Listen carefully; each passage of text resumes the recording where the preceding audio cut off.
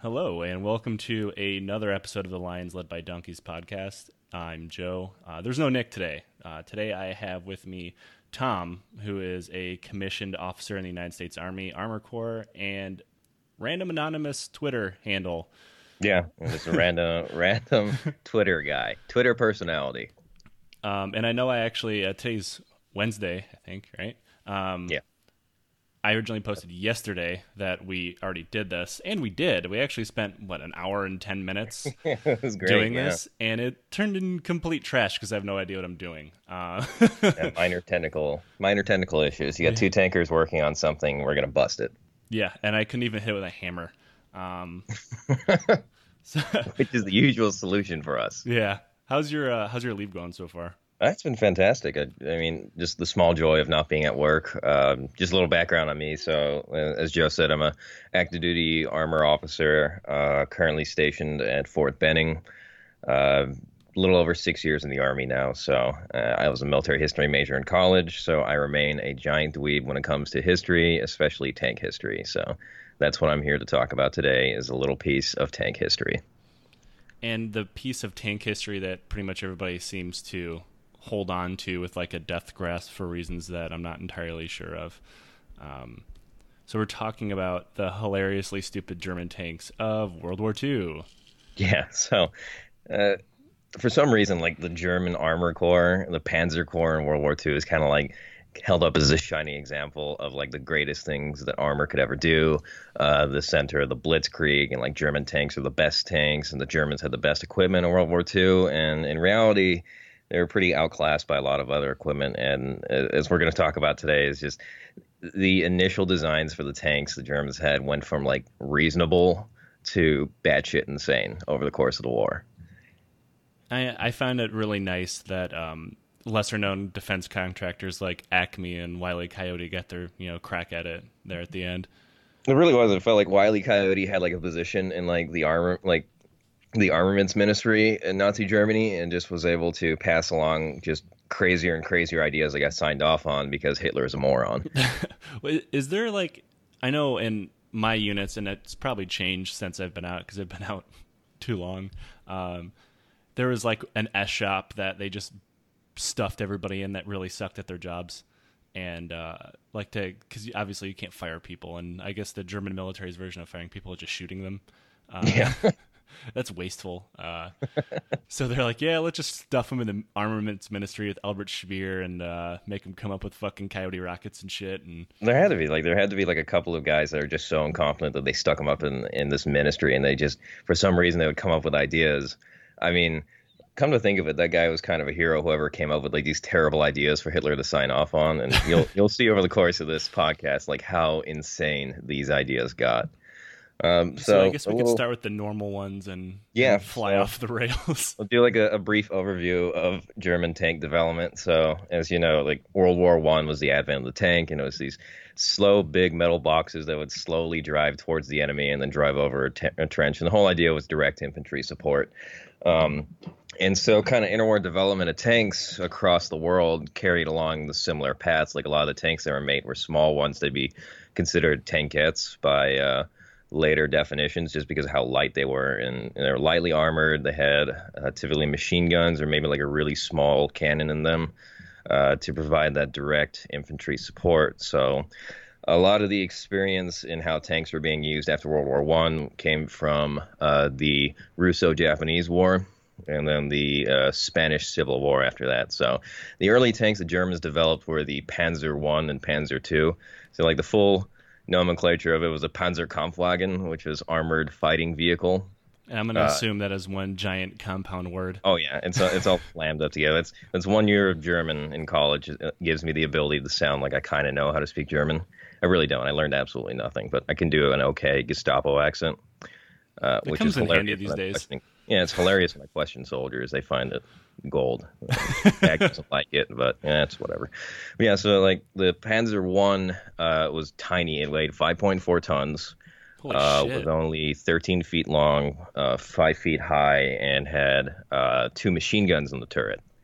So it was kind of like the very early tanks that had machine guns in the female uh, design for that direct infantry support role. So the Panzer I was incredibly light, and it was designed.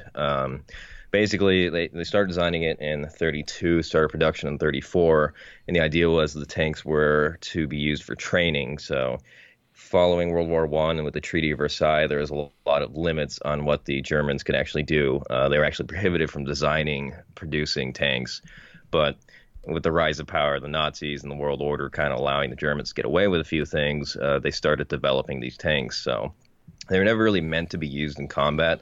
And the same goes for the Panzer II. The Panzer II was a little bit larger. And it was 8.9 tons, 6 feet tall. Actually had a three-man crew and had a small cannon, it was a 2 centimeter cannon mounted in the turret. And these were meant for direct infantry support. They're very small. They weren't meant for combat necessarily, but they're actually used during the Spanish Civil War, which is where the Germans learned a lot from basically giving these tanks to the fascists to kill communists and civilians and other people during the Spanish Civil War. The Spanish Civil War was pretty handy. I mean, we go to NTC and JRTC. They just invaded Spain as their exactly. Hand off your equipment to other guys and just take some notes on how effective it is at shooting peasants. We do that with Saudi Arabia and the United Arab Emirates now. Yeah.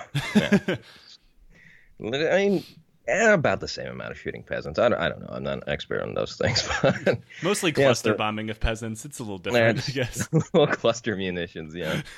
Yeah, so continued development led to the Panzer III and the Panzer IV. And the Panzer IV was kind of the workhorse of the German army. Pretty typical medium tank that saw a lot of use for a majority of the war. The Panzer IV was 25 tons. It had a crew of 5. So you had the commander, gunner, loader, driver, and then a radio operator / bow machine gunner. And the Panzer IIIs and the Panzer IVs were the common tanks that you saw in the early days of the war. So those are the tanks that actually rolled over Poland and rolled over France. And how did they measure up in comparison to what they were facing at the time? So typical, I mean, we joke about the Poles having mounted cavalry that would charge the tanks, which didn't really happen. I know you're telling me about it before we recorded this. You're talking about something to do with the...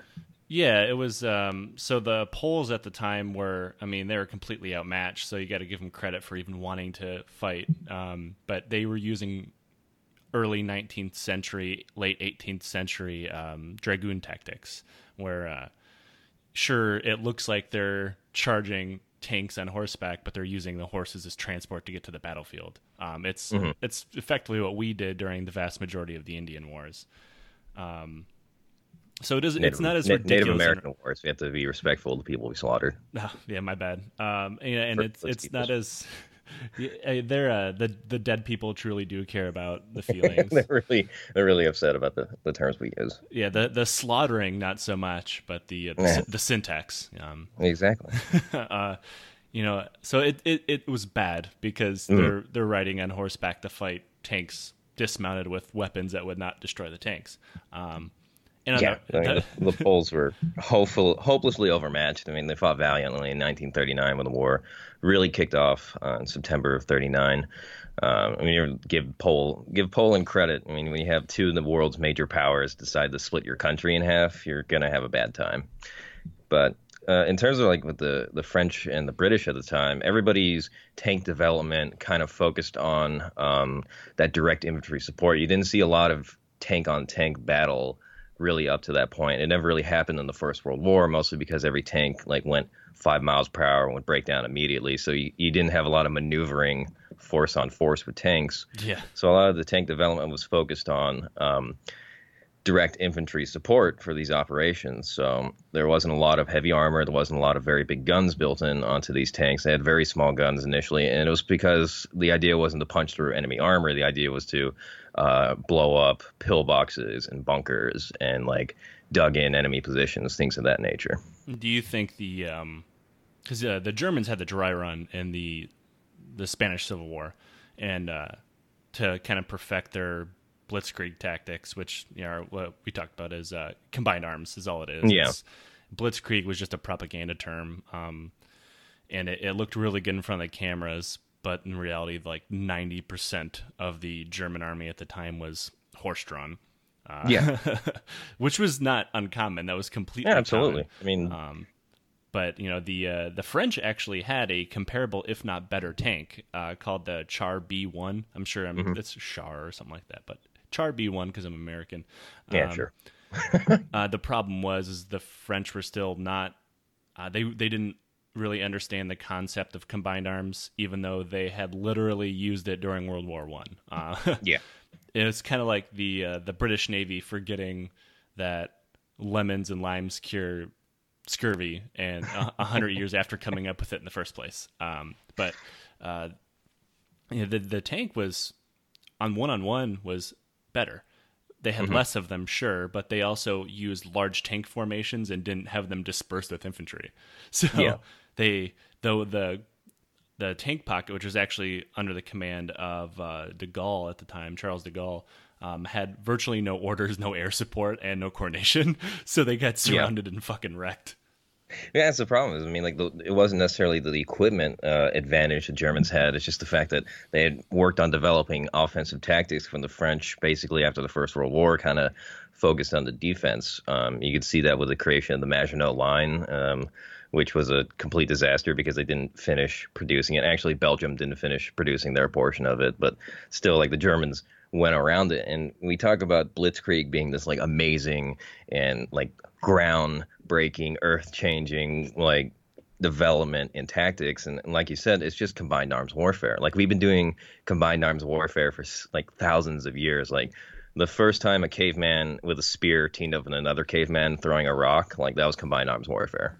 Yeah, and it says something that people kind of fell for propaganda hook, line, and sinker that Goebbels was spouting off at the time, and the movie reels are spouting off at the time. That and I don't know if that's equal parts stupidity or the fact that countries like England needed people to be afraid of them so they would help after the Battle of France. It's definitely a combination. It's kind of hard to explain. Like we lost the battle because we suck. It's hard to swallow that pill. So it's easier to just say, man, we got beat because the Germans are just so good at war. I mean, what they were doing was just, it's all about envelopment warfare. It's what they've been doing for centuries, really. You see in the Franco-Prussian War, the Austro-Prussian War, the Kaiserschlacht concept of maneuvering to envelop a force and then destroy it.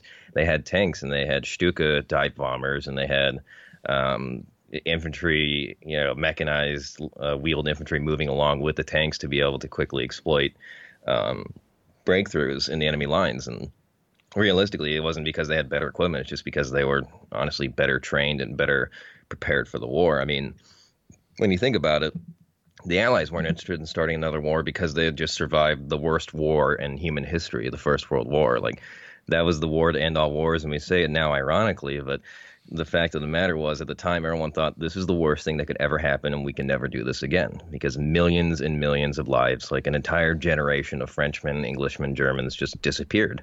Yeah, and they did it to themselves. Prepared. I mean, absolutely. I mean, not just World War I based on stupid inbred Habsburgs and intertwining alliances and everything, but those Habsburgs. Everybody knows now, but they set the table for World War II because they were vindictive assholes at the end of World War One. None of them had anything to fight for, but Germany sure did. Yep. Yeah. So basically, this phase of the war, you have the French have been knocked out for all intents and purposes, except for Charles de Gaulle causing chaos up in Britain, and the French resistance, doing their thing in France, which is actually pretty significant to ruining the Germans' days on a consistent basis. And so Germany's kind of involved in North Africa now because they had to go bail out Mussolini, because Mussolini wanted to rebuild the Roman Empire because he was like the closest thing we've ever had to a living Bond villain in history. Mussolini is probably one of my favorite historical figures, and not because I like him in any way, because I don't think he'll ever exist again. And it's like, he had a building with his face on it. Oh yeah. If you haven't seen this building, you got to look it up. I can't remember the name of it. I think it was like the party headquarters in Rome, but it's literally Mussolini's face like tiled in 3D all across the facade of the building, and it's horrifying. It looks terrifying. I guess maybe Italian artisans at the time kind of sucked, or they couldn't exactly do a 3D draft of the thing, but Hmm. it looks like something that you would see in a video game. Like, it, God, it looks like the evil boss's temple. Like it, yeah, it looks like a dystopian nightmare, when you're and approaching it it, was in Rome. yeah, when you actually bring down the was it the Italian People's Republic or the Second Italian Empire? I don't remember. You actually have to God, they shoot. had so many names. Yeah, you actually have to shoot Mussolini's head's eyes a certain amount of time to bring it down. That's the only way to make it past that level. Yeah, Yeah, exactly. and then coins will come out of his mouth. Oh God, it's horrifying. It's absolutely insane. And like, you had to believe there's never going to be that kind of a megalomaniac world leader ever again, right? I feel like we are civil enough is the word that's become popular that this will never happen again.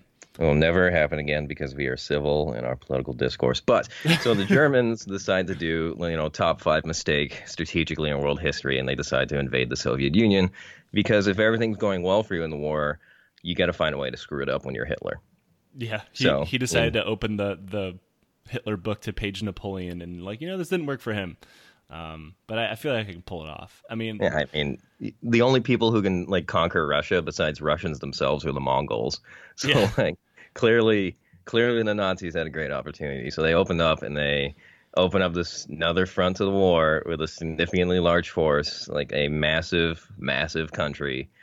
And things are going pretty swimmingly at first because it's easy to run over peasants when the Soviets are completely unprepared, and Stalin has completely eviscerated his officer corps because he was going on one of his little paranoid tirades, as one yeah. does. The Soviet Red Army at the time was like the equivalent of if you took like a reception battalion, which is like for our non-military listeners, and there might be a couple. A reception battalion is like when you enlist and you get sent to basic training, but there's not enough seats for you quite yet. You just have to go live in this fucking boring building for weeks or months at a time until they find a basic training class for you. But you're in uniform, you follow military regulations, etc., etc. The Red Army at the time was pretty much an army-wide reception battalion because all of their leadership had been massacred and they had no Yeah. weapons. Yeah, they were completely, wholly unprepared for it. I mean, just completely and utterly. Yeah, just some So randos in uniform. Yep. So things went pretty swimmingly at first for the Germans. For the largest invasion in human history, led to the largest armored battles in history later on in the war, just because the sheer number of forces they were getting thrown to the east.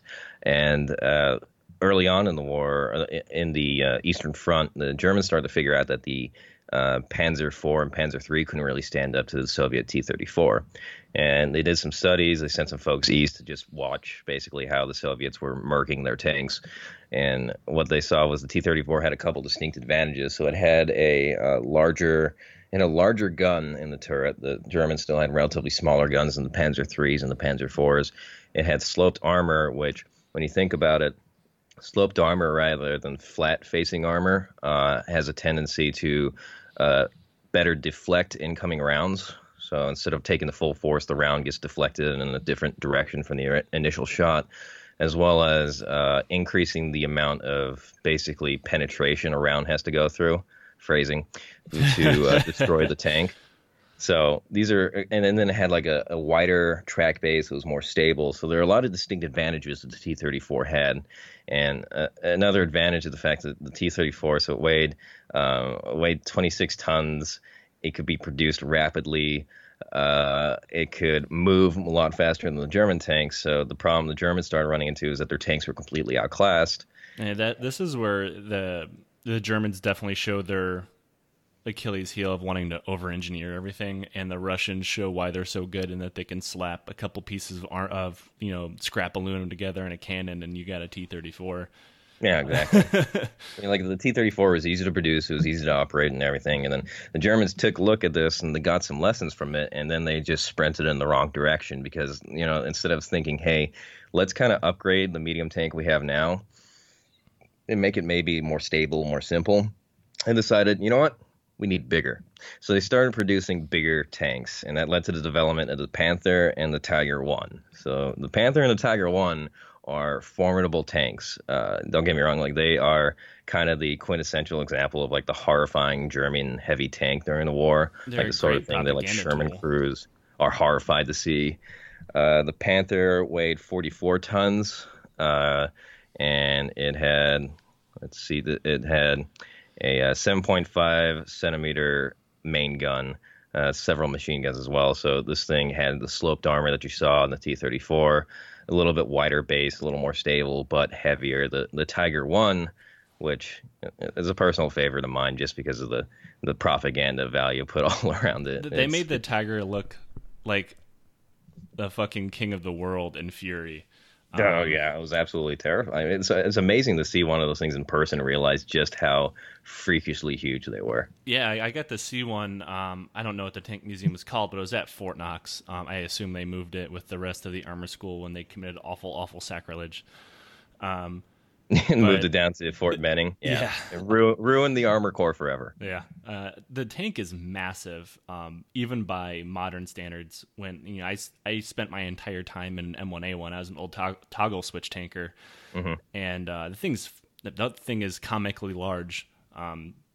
To an insane extent, but like the Tiger One, when you realize that this is being invented by a group of people who, so many different technological like points have not been crossed yet in human history, but they attempted to make this fucking armored colossus. Oh And yeah, like the Tiger weighs so 54 tons compared to the Abrams now with the A2 SEP is 72 tons roughly, a little bit yeah, more, but still significantly close for something that was being produced like what is this like 30? This is a little under 30 years since the first tanks actually were conceived, and and you have a yeah, 54 ton tank it's a that size of is. two Bradleys. Yeah, exactly. It was huge. It's 9 feet tall. It's 20 feet long. I mean, this Jesus, thing has a huge 8.8 centimeter gun. It had a ridiculous amount of armor, like 120 millimeters of armor on its front. and Like it this thing was yeah. And it massive. definitely made up for the weaknesses of the Panther. The Panther, I will say, it could have been realistically the best tank of the war, Hmm. if the Germans had their shit together. But the major That's a huge downside, if of the war. yeah, like if they could get all the gas they ever needed and they could fix the mechanical issues that the Panthers had, but Uh-huh. the major downside is it had virtually no side armor. But Yep. the Tiger did not have that weakness. It had all the mechanical weaknesses, yeah. But I mean, after seeing it and seeing what it can do, I can absolutely understand why. In Fury they made it look like a like Prime dropped on the battlefield and Brad Pitt Yeah. peed a little in his pants. Yeah, I Uh, could see. I mean, when you think about this thing, I mean, the amount of armor was on it, the size of the gun, especially when they upgraded to have an 88 in this thing. I mean, like, yeah, it was absolutely horrifying on the battlefield. It had a ridiculous amount of armor compared to everybody else. But the problem that the Germans were running into with the Panther and the Tiger, and then later on with the Tiger too, was the sheer weight of this thing made it so that it was hard for it to maneuver on open terrain. Like if there's a little bit of marsh or bog, which, as we know, the Soviet Union doesn't have any, none whatsoever. It would get bogged down and it would get stuck in the mud. It would get stuck in, any place that didn't have great stable ground. And then just the sheer mechanics of it was ridiculous because for some reason, I mean, anybody who has owned a BMW or a Mercedes knows for some reason German engineering means efficient but impossible to understand. So right. these things were over engineered, and it took like you had to have like a master's in mechanical engineering to fix the damn engine. And So this they is had, yeah, in normal tank crews. I mean, you've worked with tankers, and I've been a tanker, and yep. we're not exactly mechanical engineers, man. Like, if we I mean, can't we fix we the get tank, by on, yeah. yeah, If you can't like fix it with a sledgehammer and some electrical tape. or electrical tape, you call the mechanics and you just pray. Like there's only so much that a tanker can do, and I understand the German tankers are mythological creatures. And don't get me wrong, the SS Panzer Corps had great uniforms. I mean, Yeah, they could really boss fine. stomp on some prisoners of war while looking fucking dapper as shit. But They looked good. I mean, they completely ruined it. Like you can't wear all black anymore since the Nazis ruined it. that's one of the Thanks. things I have with the Navy is in the summertime they look like the good humor man, but in the winter they look like the Waffen SS. And it speaks volumes of like how un reliable these tanks are when there's so many of them that were captured Hmm. because the crew tried their best to keep them running and they eventually just had to bail out on them because it became useless and so broken down. There was no replacement parts. There was no, if the tank needed an actual overhaul outside of like track or road wheel changing, I'm assuming they had to ditch it. Hmm. Yeah, absolutely. I mean, like these crews would do everything they could to try to fix these things, but without having, mechanics with you at the time, without having that like mechanical engineering degree and like having read the TM to the point of memory, like um, a lot of times they would have to abandon the tank because around this time is when the Western Front opens up. The Allies land in Normandy. You have Brits and Americans and Canadians in France. You have the Soviet Union pushing back and effectively turning the tide against the Nazi invasion of the Soviet Union. So you have these heavy tanks that have more armor, heavier armament than what the British, the Americans, and the Soviets have on the battlefield for the most part. But the Allies have numbers, and they're able to maneuver around and basically overwhelm these tanks. Like it doesn't matter how much armor you have. One, there's always less armor on the back of the tank than there is on the front. Just the nature of the design, you always want to have your front slope towards expected enemy. So all it takes is you can murk a couple of Shermans, but if enough of them get around you and hit your backside, you're done for. That's what Fury illustrated actually pretty effectively was how the Shermans are able to. Essentially, you just had to try to overwhelm it. Like imagine like a classroom of toddlers crawling all over an adult and finally bringing him down. Like that's kind of how tactics were against something like a Tiger. I fear that's how I'll one day go. Yeah, don't we all? Just swarmed by children. And like the numbers game, the swarm of angry, ill-tempered toddlers, no teeth. The numbers game is interesting because the Tiger one, which is king shit of the battlefield. I will say of all the German tanks, either that or the Panther is the craziest design they actually made work for the most part. But there's only 1,300 of them. I'm without looking it up because I don't even know where to do this, and I didn't do the research. I'm willing to bet the factories in Michigan put out more Shermans a month than that. I'm sure. I mean, the production. I mean, you got to think about as the war goes on. The bombing campaigns by the Americans, by the British, are slowly wearing down the German ability to produce anything. Because the factories are being destroyed, supply points are being destroyed, the mines where all the raw minerals come from, everything's getting destroyed slowly but surely, and you're losing ground. So it's harder to produce these tanks. And for some reason, the Germans decide instead of, hey, we're going to cut down on design and go back to something that we know works, we're going to keep designing bigger and bigger shit. So the thing about the Germans over the course of the Second World War is for some reason they had this like fetish for bigger is better. And it really didn't matter if it made sense. And I think a large part of this is the fact that, I don't know, like the description of German military development over the course of the Second World War is just tiny dick syndrome. Yeah, and that goes for everything. They had to build the biggest battleship. They didn't exactly succeed in the biggest aircraft carrier because their Kriegsmarine was horseshit. They had to build the biggest bomber, and that failed. They had to build the biggest tank, and that was a miserable failure. And oh, by the way, I looked it up. It was 1,000 Shermans a month. So in a month and a half, the Tiger one was outnumbered, and that is just Michigan. That's just Michigan. Yeah, that's fantastic. That's the last time in human history that my state was worth a shit. There you go. Small victory. Yeah, but the Germans start developing bigger and bigger things. So they came up with the Jagdtiger, the hunting Tiger, which is a tank destroyer because it didn't have a pivoting turret. And this thing has the distinction of being the heaviest armored fighting vehicle used operationally during World War II. It had a 128 millimeter main gun. It weighed insane. 71 tons, so almost as much as the Abrams today. And it was like 9 feet tall, 11 feet long. This thing was 34 feet long, including the gun. This thing was massive, absolutely massive. It's just like it was effective because it could completely demolish anything on the battlefield. But it was so huge that it would get stuck. It would break down because the mechanics are complicated. And ultimately, weird how that keeps happening. There's kind of a trend going on here, like they keep building these bigger and bigger things. So it was used operationally. It was kind of effective in the sense that if you have a big, giant rolling cannon, it's going to murk a lot of stuff, but eventually it's going to get enveloped. So you had that being produced, and then we start going into more and more batshit insane. And this is my personal favorite here. This is the Sturm Tiger, the Man. Assault Tiger. So before we get Now, into the Sturm Tiger, a thing about the Jäg Tiger, whatever, they actually equipped 2 full anti-tank battalions with these things. uh-huh. They were so unreliable that only 20% were lost in combat, and all the other ones were simply abandoned. That's superior German engineering. For some reason, the Germans have this like this weird mythos that goes along with the mythos of Blitzkrieg is superior German engineering. And it's like, yeah, I mean, it works well, but the second it stops working, you're completely hosed because you don't know how to fix it. I mean, there's something to be said about like Soviet style, like this is really simple and you can shove it in the mud for 5 years and pull it out and go and like shoot Yeah. people in the face with it. You know, there's something to be said about that simple engineering that the peasants could build a T-34 in the factory, hop in that bad boy and roll out the battle right away.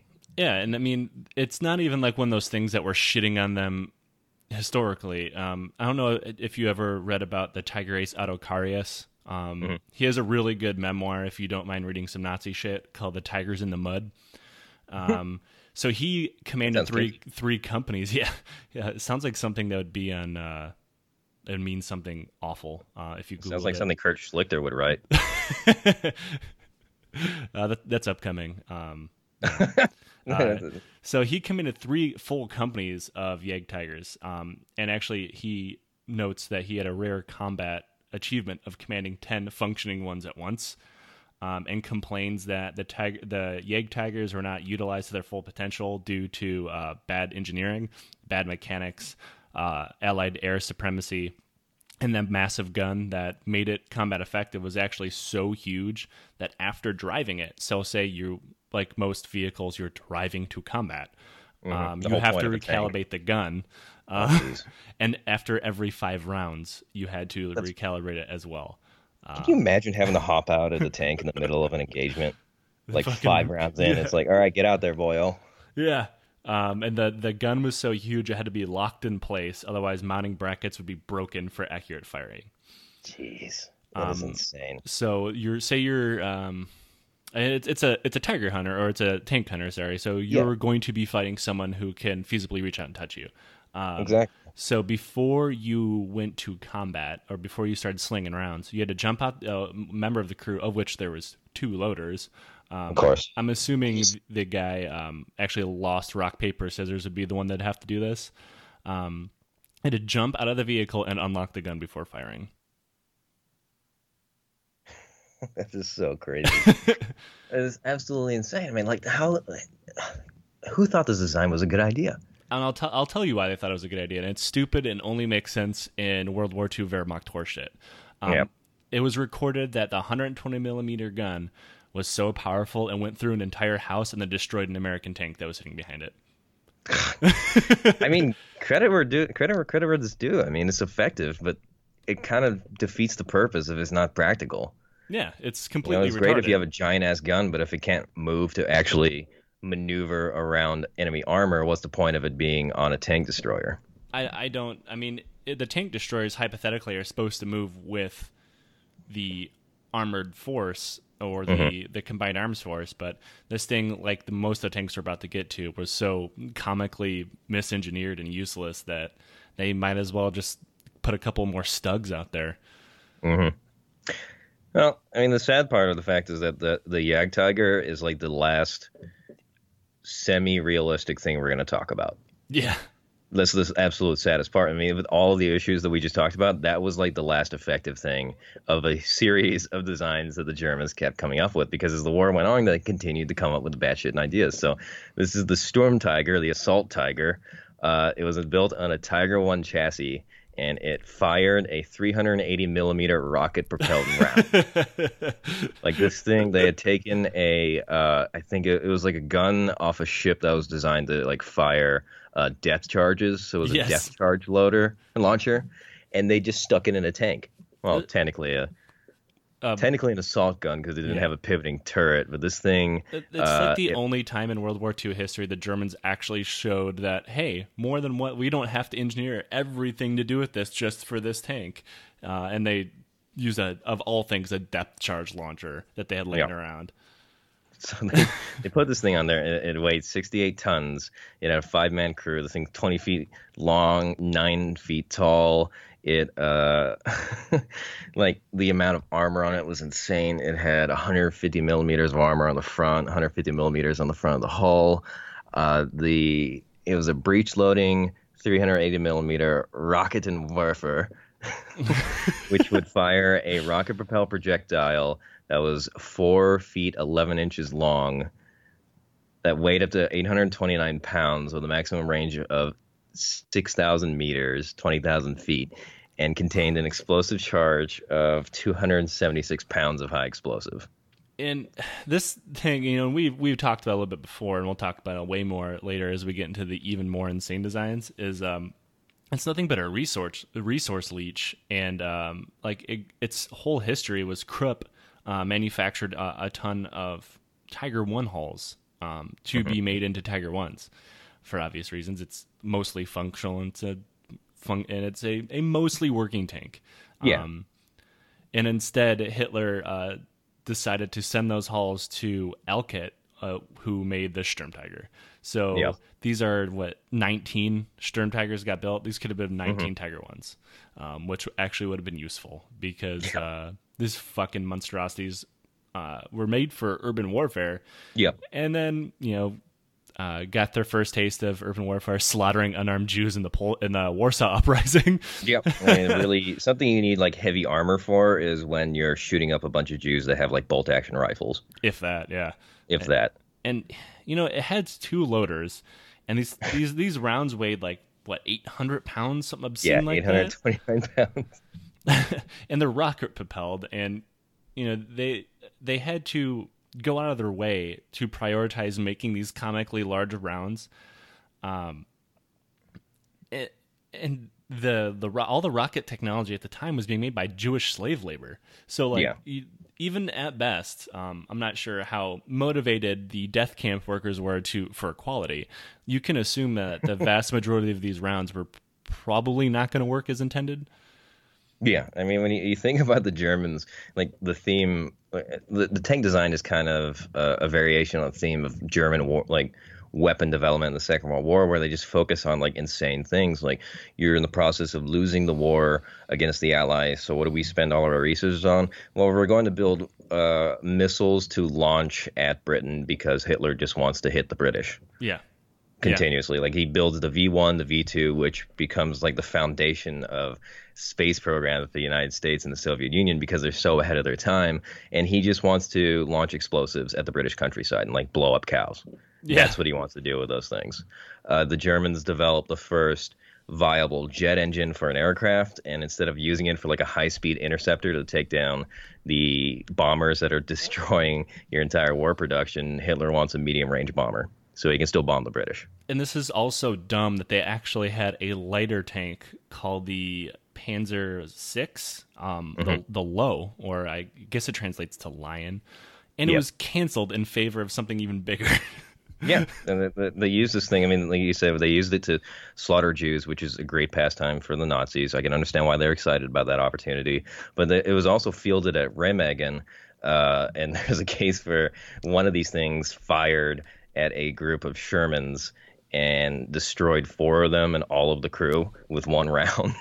What the fuck? So credit, it's effective. I mean, if your enemy is, kind enough to sit in close dispersion like they're taught not to do, and you get a lucky shot, you can kill a lot of tanks with it. But overall, like, this thing was insane. It was meant to be used for urban operations, for assault operations. Why it was the Sturmtiger, the assault tiger. But at that phase of the war, by the time it finally rolled out, Germans weren't doing a lot of assaulting. It was more run away and get run over by the Allies at various points of the map. The Sturmtiger looks like. So I'm going to show how nerdy I am.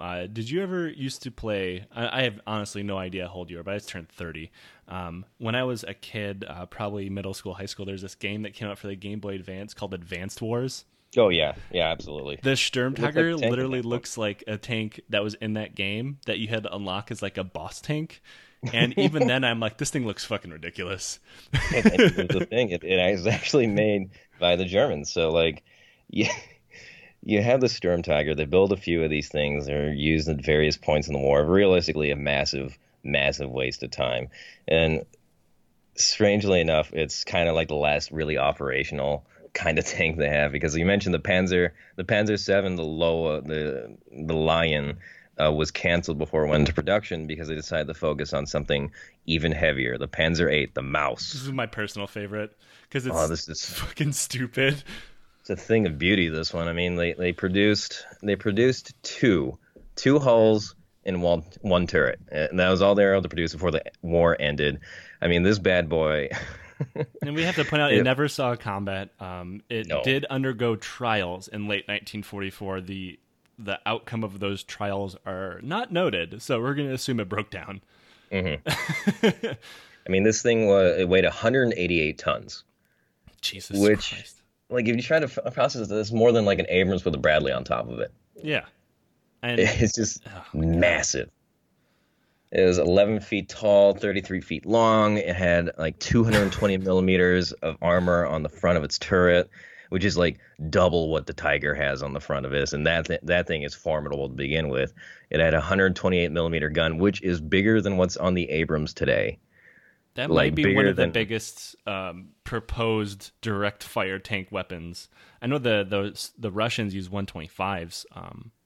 Yeah, I mean, like some of the other, I think the modern Leo uses a 120. No, they use a 120.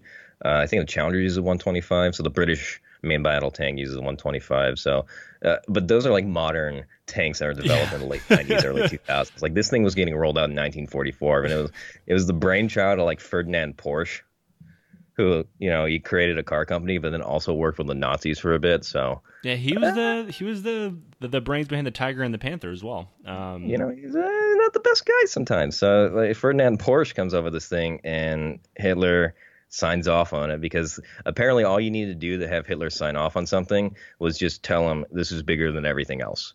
Yeah, And he's like, fuck yeah, let's do it. Let's absolutely do it. So this thing, it weighed 188 tons. It had a top speed of 14 miles per hour was achieved during its trial. 14 miles It an was hour. 14 miles an hour, which at the time was blazing fast, of course. Actually, at the Not really. it would have not at all. It would have fit in World War One. Yeah. Like that was a good cruising speed in the First World War, where everybody was just putting like tractor engines in a tank and just sending it on its merry way. This thing was like so massive that it wouldn't be able to cross a majority of bridges. So the plan was for it to just ford rivers or actually submerge. Just drive through the river. We got this. Just drive through the river. Like it was going to submerge at depths up to 8 meters, so like up to 26 feet deep. Use a snorkel. So I mean, you have experience driving, right? Yeah, of course. And being a driver of a tank that goes underwater is literally my idea of hell. Like that's the worst way for me to go, because the seals are never good. No, and this is, granted, I was, probably in refitted tanks from the late 80s, Yeah. but still, that's 40 years on these, and the rubber seals never worked. And that is sitting in a motor pool, occasionally going to the field. These aren't like our deployment tanks. But even then, those seals never worked. It always leaked. And this is a tank being built in the stress of World War II, and you have to look out back at the junkyard to see what you can build next, because you have no resources. Like, I really wish I could have been in Porsche's meeting with Hitler for this. Like, I'm sure like Albert Speer or maybe one of the other actually accomplished engineers were like, sir, this is a really bad idea. And Porsche just kept pointing to a picture of how big it was going to be and making explosion noises with his mouth. That's pretty much actually what happened. Like, so Heinz Guderian, in like one of his memoirs, Panzer Later, he talked about the meeting where they basically got the final approval from Hitler to start production of this thing. And Ferdinand Porsche brought in a wooden model of the mouse and told him like all the sizes and specifications and stuff. And, they ignore the fact that like it had this weird, completely different track and suspension design that probably wouldn't have worked, besides the fact that this thing was absolutely massive. And apparently Hitler saw this like wooden mock-up of it and saw that it had a 128 millimeter gun, and he said that it looked like a toy gun and wanted it to be a 150 millimeter gun. Like he wanted a bigger gun to be in this thing. And he wanted it to be design changed so that it would actually weigh up to like 200 tons. Sure, buddy, you want a 200 millimeter gun? We'll put a coffee maker in there, fucking schnitzel bar. What else do you want? like that was the thing. It's like you have this model for like the largest tank that would ever exist. Like it's technically the largest vehicle to be produced because of the simple fact that they built one and a half of these things. And when Hitler got the mock-up for it, he looked at it and said, "I want bigger." So That's so that's like the insane. constant trend of all this stuff is like people will come to him with these ideas and Hitler would bless off on them, even though they're just batshit insane. So you have you have the Mouse, the Panzer VIII, and then we move up to this is a second personal favorite of mine, the Landkreuz P1000 Rata. This thing is It, only exists in you know where this exists. I think I developed this when I was in middle school or elementary school when I was two. Because like most people end up being tankers or armor mhm. officers. I had a lifelong obsession with tanks. I thought they were the Yeah, coolest thing ever. And so I had a little notebook that I would doodle in yeah, class instead of paying attention, like most people who end up enlisting when they're 17. as And one does. Yeah. yeah, and I would draw what I thought tanks should be, and it looks like they were the dumbest designs ever. You know, it was like a fucking steamship with a turret and everything else. Yeah, I mean, like you're 6, 7 years old drawing, like doodling in a notebook, but the Germans came close to making your doodle a reality. Yes, and that's exactly what this looks like. Like there's this thing is so huge that I found a diagram that has the rat, the mouse, and the tiger all lined up. Uh-huh. And the mouse, if the rat had a trunk, the mouse would comfortably fit in it. So like the rat was like this is like evil genius levels of insanity for a tank design. They started developing it in June of 1942. They named it the Landkreuzer, so because it was supposed to be a land cruiser. This thing was basically what they had come up with is they were going to get the turret and the main gun from a battleship. So it was going to mount two 280 millimeter guns, like literally the turret and main gun from a battleship, and mounted on this thing.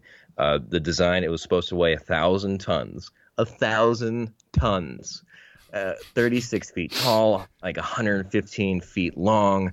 It had a crew of 20 proposed, as many as 41. Like it had not just like literally a battleship turret on it, but it also had a few machine guns and then flak guns for anti-aircraft built in onto this thing. Like it was literally supposed to be like the Germans thought if we could get a battleship and put it on the ground, what would it look like? And they came up with this bad boy. Yeah, this thing weighs not that it exists. It exists on paper, but if it existed, it would have weighed as much as seven adult blue whales. and, and I think the guy who wins the award for the most like the calmest description of how these things exist is Heinz Guderian himself. He said, "quote Hitler's fantasies sometimes shift into the gigantic." Like if you could just understate anything more, like that's the pic, like the exact example of like a German officer just slightly understating something. It's just shifting to the gigantic was a 1,000 ton land battleship, which is what this design was. Like, and the craziest part is these designs came forward. Hitler actually approved the damn thing. He thought, you know what? Let's actually commit resources to this. And then it took Albert Speer to be the voice of reason to cancel the project in 1943. And Albert Speer is a legitimate madman. Like he wanted to create, was it Germania? Yeah. There's going to completely rebuild the city of Berlin into this thing called Germania, and the center, which I assume was going to be the new Reichstag, was going to be so large that it was going to create its own weather. And Yeah. yeah, he actually went on a test for this because Berlin is built on like marshy land. That's Yeah. why it's really hard to build there. And he knew that, but so he built this giant like pillar of concrete and just stuck it on the ground. And he was going to measure how fast it sank. It is still there today. Mhm. That is as close as Germania got. Yeah, I mean, like Albert Speer, who was an architect that Hitler liked, and so Hitler made him the Minister of Armaments for reasons unknown. Like he's the voice of reason that says, you know what, maybe not the best idea, this one. Yeah, and he was I an mean, architect. Not he never made weapons in his life, but even he was like, "This is dumb." It was batshit. I mean, the thing was supposed to it was supposed to have a ground clearance of 6 feet so that it would be able to ford rivers easily. I mean, you just think about something that weighs like 1,000 tons and trying to maneuver that thing literally anywhere. It's the I size of mean, a it was supposed to be tugboat. propelled by two marine diesel engines that were used in U-boats. I like the other possible option was 8 Daimler-Benz marine diesel engines. Yep. Totally reasonable. You think maintaining one engine was a pain in the ass in the Abrams. Just think of Jesus maintaining Christ. eight 20-cylinder marine diesel engines. So clearly batshit insane. And surprisingly, this design was not actually the largest land vehicle that they were coming up with. They actually wanted to come up with another version that was uh, essentially the idea was for it to be a self-propelled siege gun. So the Land Cruiser P-1500 Monster, Nice which is name. one of the Nice best name. names. This one was literally the rail guns that they used on trains because they're so massive to transport. They wanted to slap some treads on them and send them cross country. So It it was was an just going to 800 be a millimeter fucking gun. gun driving down the street. It was literally just a massive artillery piece that was supposed to just roll down the street. It was supposed to weigh 1,500 tons. It had a 800 millimeter gun. It's just like absolutely insane. You know what Like, this reminds me of? I'm a fucking huge Simpson nerd, so this reminds me of the episode where Homer's cousin let him design a car. oh yeah, And he no. designed the Homer. It was the biggest piece of shit. And this is like, yeah, Adolf, go ahead and invent your own tank. And because I mean, I know Ferdinand Porsche designed most of these stupid ass things, but you know he wasn't designing these on his own. He was designing No. the like any engineer worth a shit. And I've never driven a Porsche. I'll never be able to afford a Porsche. And from everything I hear, they're good cars. So he obviously knew how to actually engineer things that functioned. Either he spent the entire war tripping balls on acid, or like, his brain is being eaten alive by worms or something. Like none of this makes sense to come from him. So like that Oh, makes me think that more people were like, "Hey man, maybe you should put a flat cannon on that tank." God, there's the insanity of having like flat cannons on top of a tank as it rumbles across the countryside. I mean, whoever it was that worked in like the armaments ministry that came up with these ideas to like have Hitler approve and shift resources away from things that make sense. Like that guy is a hero of World War II. Like there had to be like a deep agent from the OSS that like made his way in, and his whole purpose in life was to come up with even more batshit insane ideas to take to Hitler and be like, hey, what if we build this instead of building more U-boats? Yeah. What do you think about that? Everybody's gathered around a table talking about war stories, and he's like, "Want to know what I did?" Just slides a fucking bar, like the whole diagram of the P-1500 monster that he drew in a bar napkin. He's like, "I got them to greenlight this motherfucker." It's absolutely crazy. So like basically it's like the quick little walkthrough. I mean, brief overview, the briefest of overviews of like tank development for the Germans in World War II. And like the biggest thing is they kept focusing on building bigger, dumber, sexier looking things. Don't get me wrong, some of these are sexy designs, but they were Absolutely. just dumb as hell. I mean, the tanker's wet dreams. Like I'm amazed looking at this stuff, but like the amount of resources that were being poured into them instead of mass producing medium tanks that were effective. Like if they had actually developed the Panther to be more effective, like they probably could have been more successful on the battlefield. So Yeah, and I guess we can be grateful for the fact that they weren't. I mean, yeah, and I think we talked about it a little bit in the beginning. I think who do you think is guilty? Because we're coming up. I don't exactly know how long ago World War II was. Without doing the math, it's close to 100 years. 90 Yeah. years, something like that. So we are effectively falling for German propaganda almost a century later.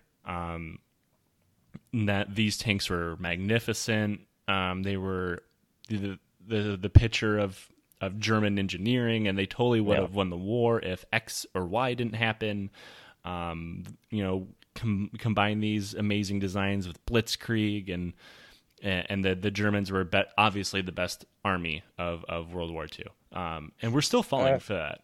yeah. I mean, so I have a theory, and this is completely pulled out of my ass. Like I Sure. don't have any research to back it up or anything, but I kind of have a theory that like this idea of German military excellence was kind of built up after World War II ended, when like Germany was split between the East and the West. You have this country that's basically you spend the majority of the Cold War years, so like 50 years waiting for the Soviets to come pouring through the Fulda Gap, and you're expecting millions of Soviet soldiers to pour through.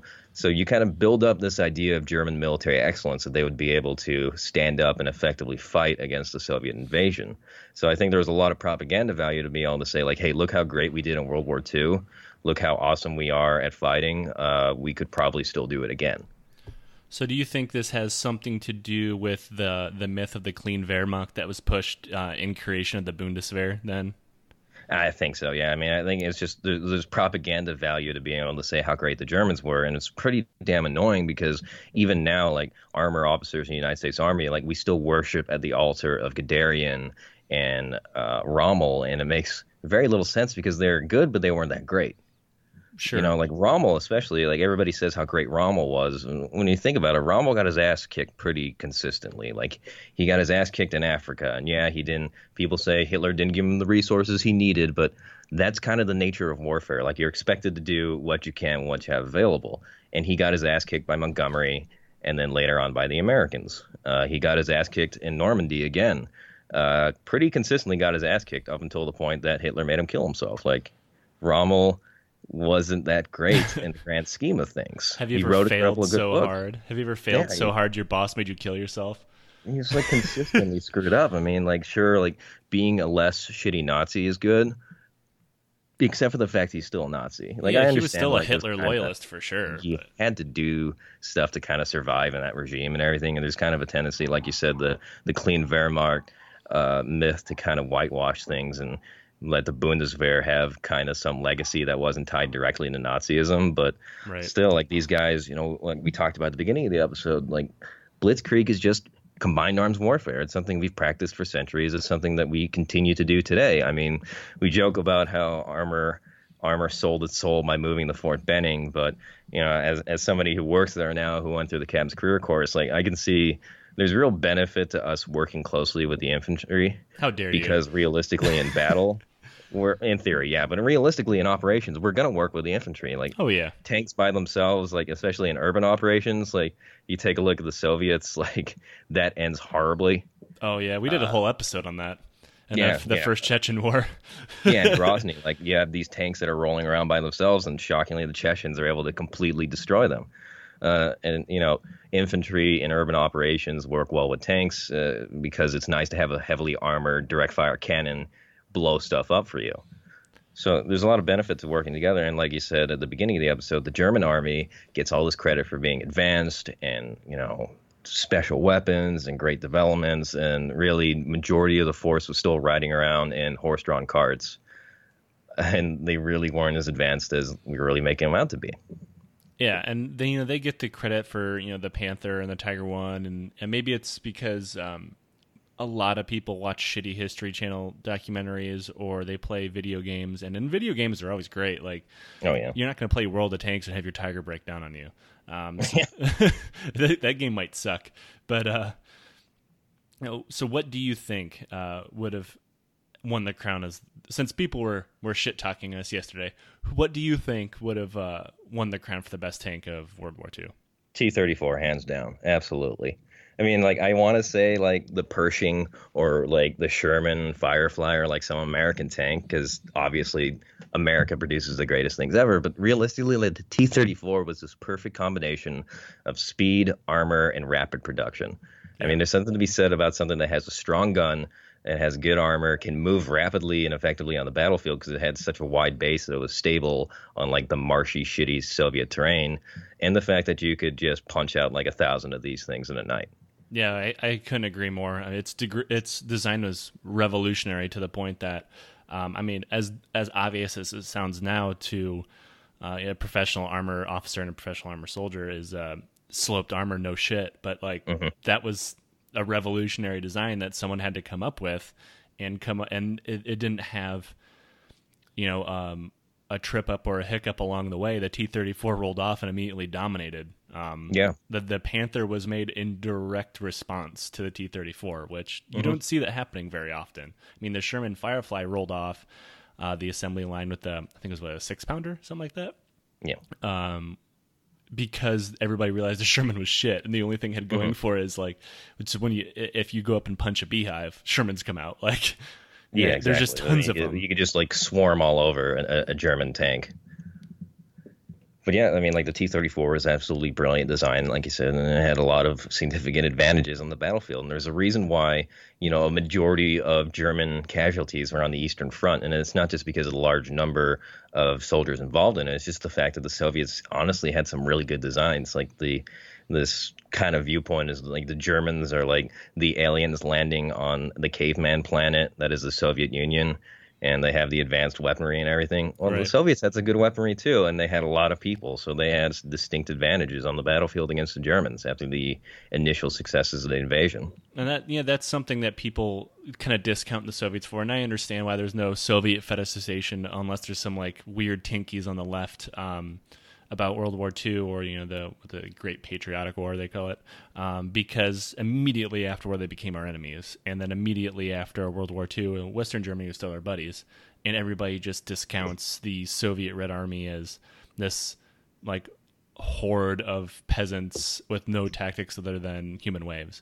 And Yeah, I mean, it's what happens when you watch like Enemy at the Gates, and like that's your concept of what the Soviets did in the Second World War. Like one man has a rifle, the other man has a clip of ammunition, right, and you just go forward and try not to get shot in the back. and yeah, and same thing people tend to say about the Japanese, but it's discounting a lot of what they did. And while some of those things really did happen, I mean, the Soviets totally did send unarmed people into combat in very rare circumstances. There totally was human wave attacks. There's definitely Banzai charges. But that's discounting. Like, they didn't win the Battle of Kursk on human wave and tank wave tactics. They didn't take Berlin. They didn't do any of these things by just flooding them in Russian corpses. And I mean, that could have probably worked too, but I mean, the fact of the matter is they were a better military, and a lot of the historical revisionism says, if this didn't happen, the Germans totally would have won. If they would have taken Stalingrad, the Germans totally would have won. And the reality of the situation is, the day that Operation Barbarossa kicked off, the Germans had lost that war. Pretty much, yeah. They were never opening that going other front. I mean, in a position. I mean, this is the historical like whataboutism and alternate theories that like historians love talking about, and people that don't like history just want to light themselves on fire when they hear it because. Sure. You just go off the deep end. But it is interesting to think about like how successful the Germans were up to that point in the war, and then suddenly opening up this massive front, probably before everyone was really ready for it, because Hitler had an axe to grind with Stalin, completely threw Germany under the bus in terms of being able to be successful in that war. They could have probably negotiated to maintain control of mainland Europe for a significant amount of time, but. I mean, at the end of the day, it's good that it happened. Obviously, it's good that the Germans wasted all the resources on these other tank designs because it all contributed to their ultimate defeat and failure. And that's why you'll never see Nazis ever again, especially not in America or in Charlottesville or as Proud Boys, whatever the hell Proud Boys are. Why would you come up with that as your name for yourself? That's what I can't get my head around. It is based on an Aladdin stage show. So this white supremacist group named themselves after a musical based on a movie based on brown Iranian people. Yes, that is correct. It makes perfect sense. I mean, I think when we come up with our paramilitary left wing group, we can come up with something appropriately like racially confused. I would prefer something to do with like Tangle on Ice, possibly The Lion King. Yeah. We can be the people Simbas. The people Simbas, yes. Yeah, and I think that has a lot to do with like maybe it's because I'm older now and I'm seeing it more, but the fetishization of the Third Reich is pretty big.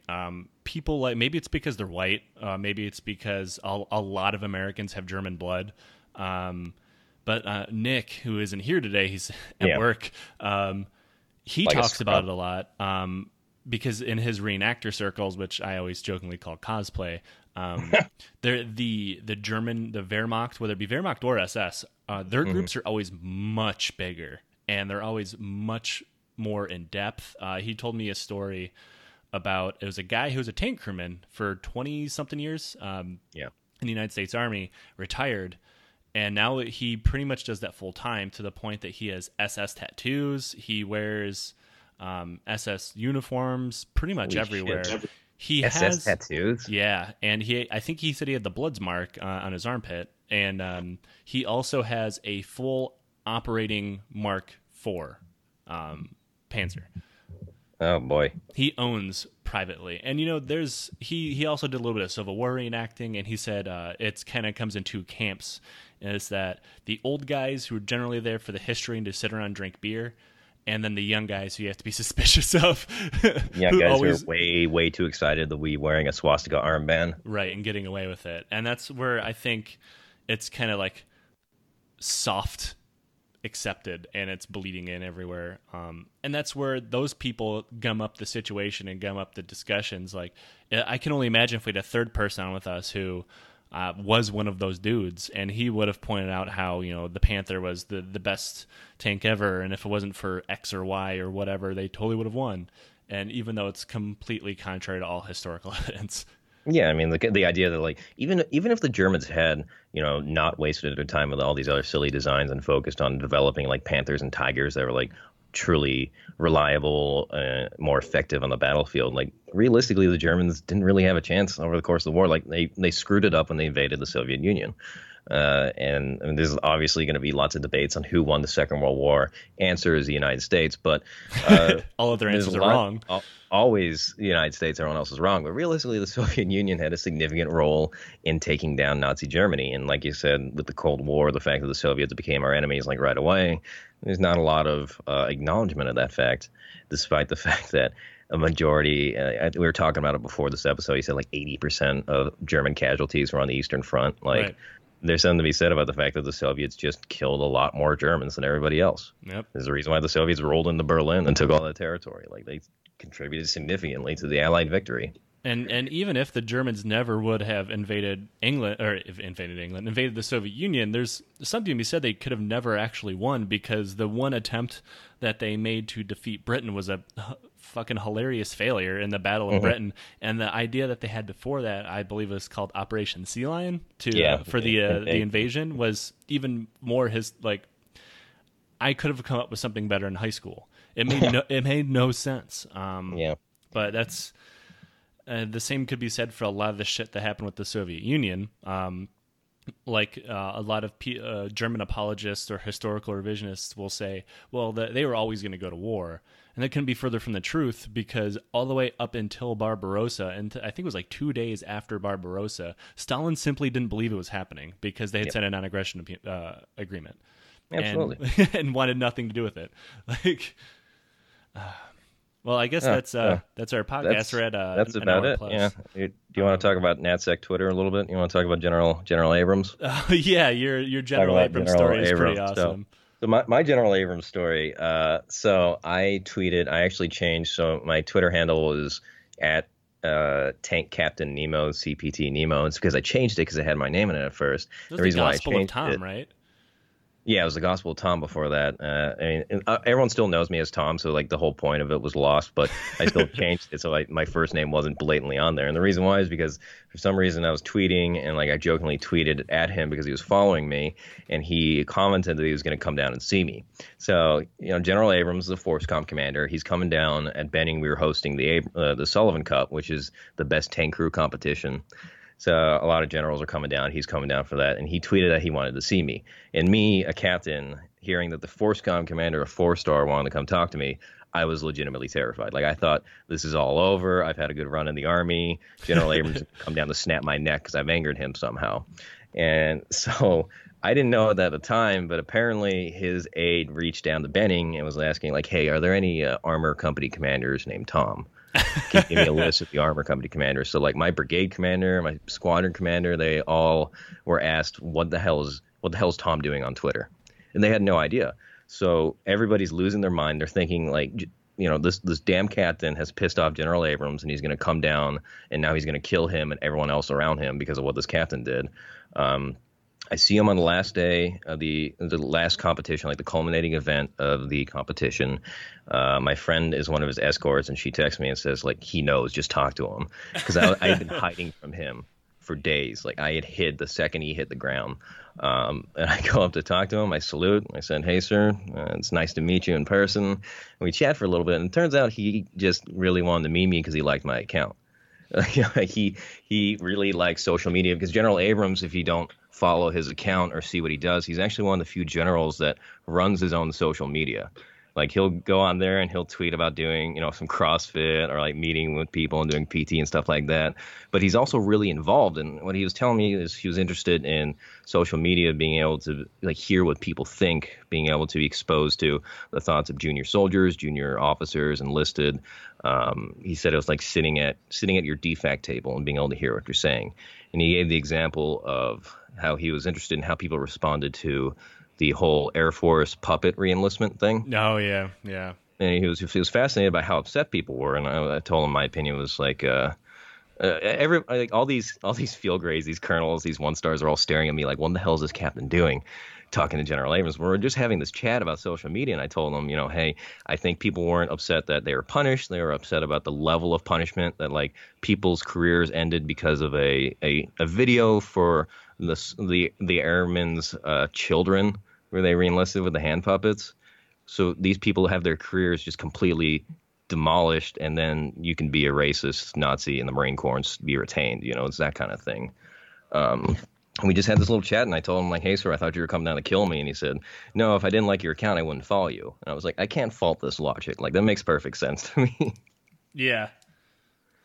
That was my Abrams story. I know you have an Abrams story, too. I was legitimately afraid of this man for the longest time.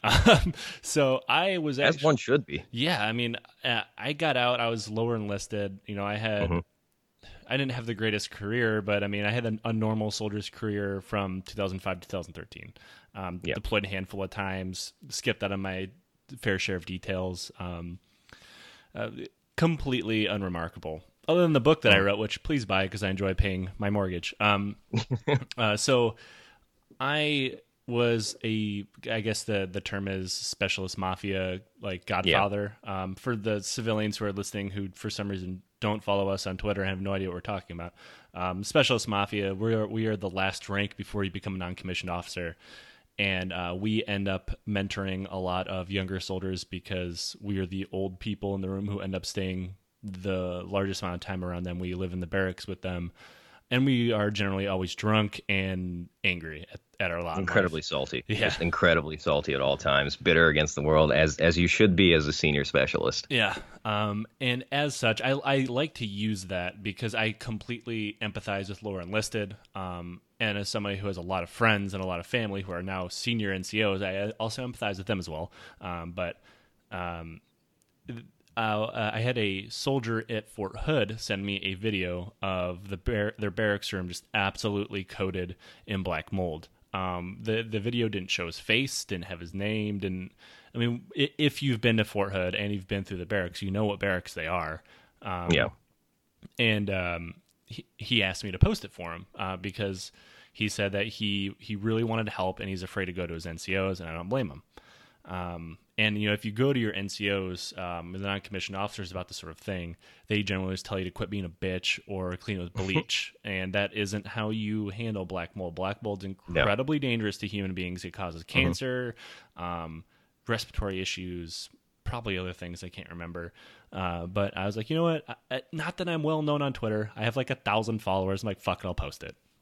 Yeah. It blew up. U.S. Army What the Fuck Moments got a hold of it. And then it just spiraled out of my control. Eventually, General Abrams slid into my DMs and asked for details. And I said, "Sir, thank you for reaching out to me. I can't give you the soldier's name. I'm afraid of him getting, punished for it." Because I had actually been in the soldier's unit. I won't say what unit it is. General Abrams knows. Not that he listens to my podcast, but. I had NCOs that knew that I was in the unit, and they had obviously gotten an email about it or something, and they started blowing up my Facebook Messenger which I really rarely check, but I decided to check after this thing had spiraled out of control. And Yeah. it said, like, hey, give me the soldier's name. I just really want to help them. And like, fuck, I'm not falling for that one, man. No, I mean, clearly these guys are trying to just nail the guy because for some reason there's this backlash in the Army when something hits social media like Army WTF moments. The answer is not, let's fix the problem. The answer is, let's find who leaked it and then crucify him in front of battalion. So it never happens again. And Exactly. this same unit actually demoted me. So I'd been a corporal a handful of times, and they demoted me. A couple of times. Yeah. A couple of times. And I had been demoted for something kind of like this, which I won't go into too much. But yeah, I was demoted for effectively whistleblowing on social media. But General Abrams said, "Hey, don't worry about it. If anything ever happens to him, I'll crush whoever does it, because he wants to take care of the soldiers." Yeah, I mean, credit to him. I mean, you have a lot of these leaders that say they're involved, but then you have somebody like General Abrams, who he's the commander of FORSCOM. He's the commander of every combatant force that the United States Army has. All these divisions fall under him, and this man is reaching down because some guy on Twitter tweeted a video of how jacked up the barracks are at Hood. And everybody knows that, especially the posts in the South, in Georgia and in Texas, you have a lot of black mold because of the humidity, and these buildings are so old, and it's hard to fight that issue. And like you said, the majority of the time, soldiers raise the issue, and they're kind of told, "Hey, suck it up," and then, just scrub at it with some bleach while the black mold enters your lungs and kills you later in life. Right. But General Abrams, like this guy, actually took the time to reach down, find out what the problem was, and very quickly mobilize a response, because I'm pretty sure a lot of assholes puckered up very quickly at 3 Corps Yeah. and at Fort Hood to fix that problem right away. And he asked me for more information. I gave him more information. He told me what he found, which thankfully he didn't find anything as bad as what was in the video. So our theory is, my theory is, his theory is that it was an older video that could have absolutely been true. My theory is it could have been an older video, or one of his NCOs saw the video first and knew what was going to happen and had him clean it the best of his abilities before it came down. And if either one of those is the case, it doesn't matter, because the situation isn't fixed, because there's still people living in the barracks. But he empathizes with that, and he knows those are the next barracks to be replaced.